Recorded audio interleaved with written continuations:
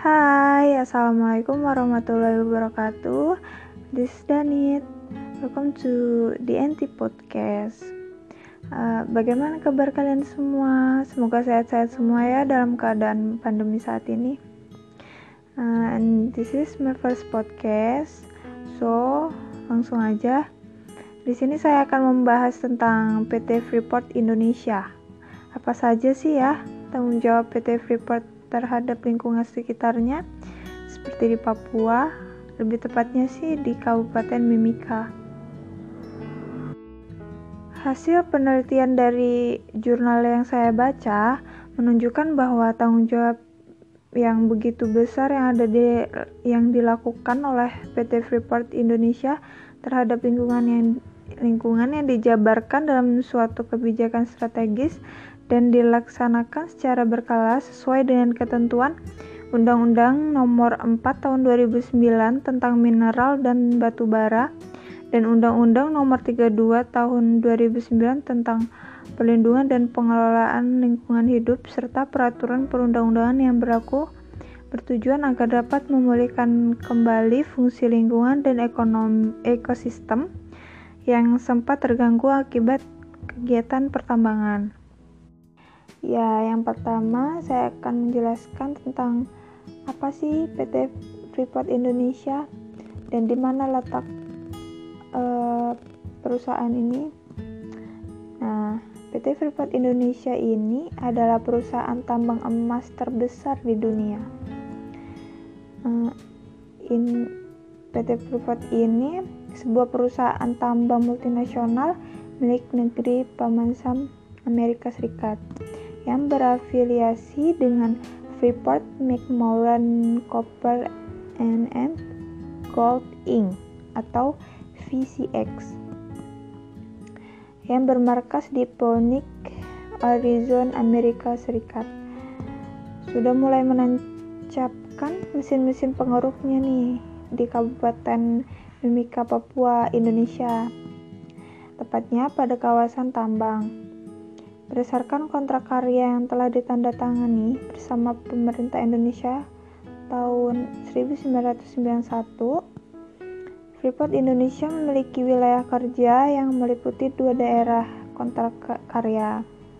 Yang pertama, daerah pertambangan dengan luas 100 km persegi, meliputi pengeboran, penambangan terbuka, penambangan bawah tanah, pengelolaan biji, dan penimbunan batuan penutup. Yang kedua, daerah proyek dengan luas 2029 km persegi dan sebagian fasilitas pendukungnya seperti pemukiman, bandara, pelabuhan laut, dan lain-lain. Eksploitasi hutan dan industri yang mengeruk kekayaan tambang telah mengganggu dan menghancurkan fungsi ekologi dan keseimbangan alam. Pada berbagai bencana lingkungan yang kita ketahui seperti banjir, tanah longsor, dan lain-lain. Dampak kerusakan lingkungan yang disebabkan oleh kegiatan penambangan salah satunya adalah pembuangan tailing ke perairan atau daratan. Ketika tailing dari hasil pertambangan dibuang di badan air atau daratan limbah, unsur pencemaran kemungkinan tersebar di sekitar wilayah tersebut dan dapat menyebabkan pencemaran lingkungan. Bahaya pencemar lingkungan oleh arsen, merkuri, timbal, kadmium mungkin terbentuk jika tailing yang mengandung unsur-unsur tersebut tidak ditangani secara tepat. Salah satu akibat yang merugikan dari arsen bagi kehidupan manusia adalah apabila air minum mengandung unsur tersebut melebihi nilai ambang batas dengan gejala keracunan kronis yang ditimbulkannya pada tubuh manusia berupa iritasi usus, kerusakan syaraf dan sel. Sangat mengerikan.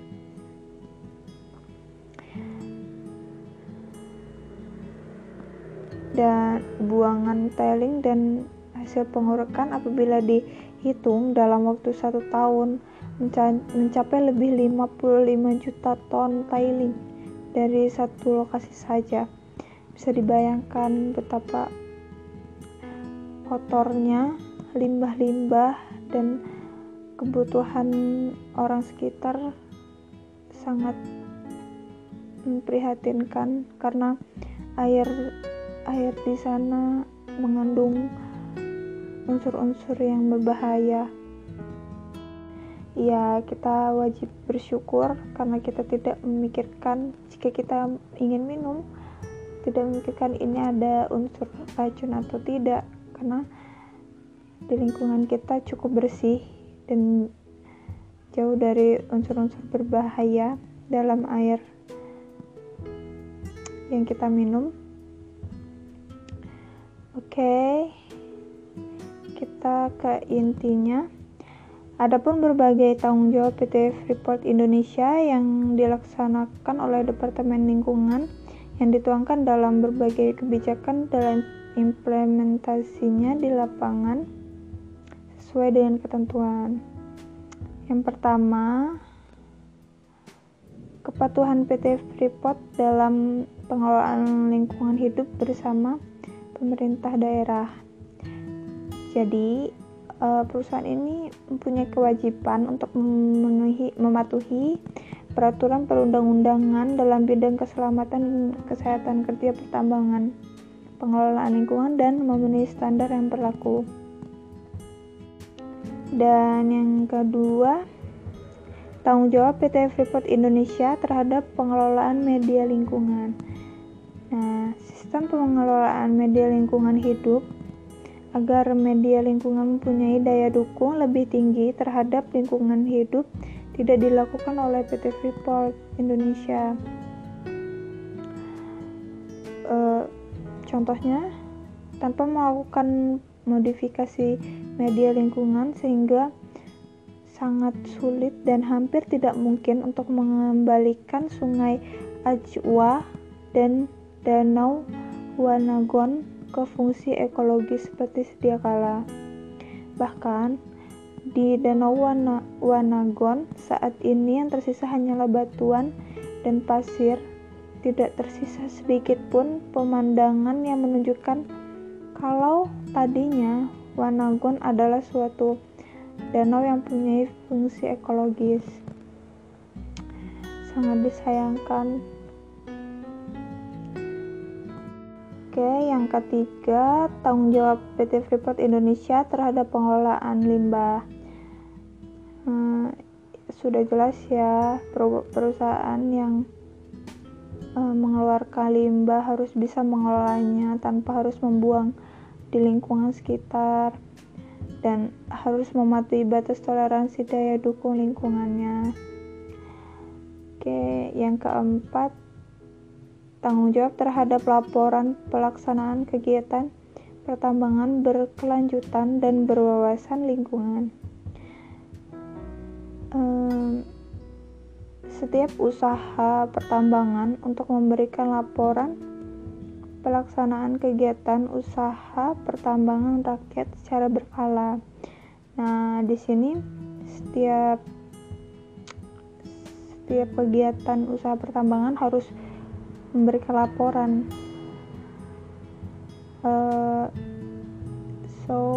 Jadi rakyat dan pemerintah pun mengetahui bagaimana perkembangan perusahaan tersebut, jadi bisa menanganinya. Yang kelima, tanggung jawab PT Freeport Indonesia terhadap ganti rugi akibat pencemaran limbah tiling. Setiap penanggung jawab usaha dan kegiatan yang melakukan perbuatan melanggar hukum berupa mencemarkan atau merusak lingkungan yang menimbulkan kerugian pada orang lain wajib membayar ganti rugi atau melakukan tindakan tertentu.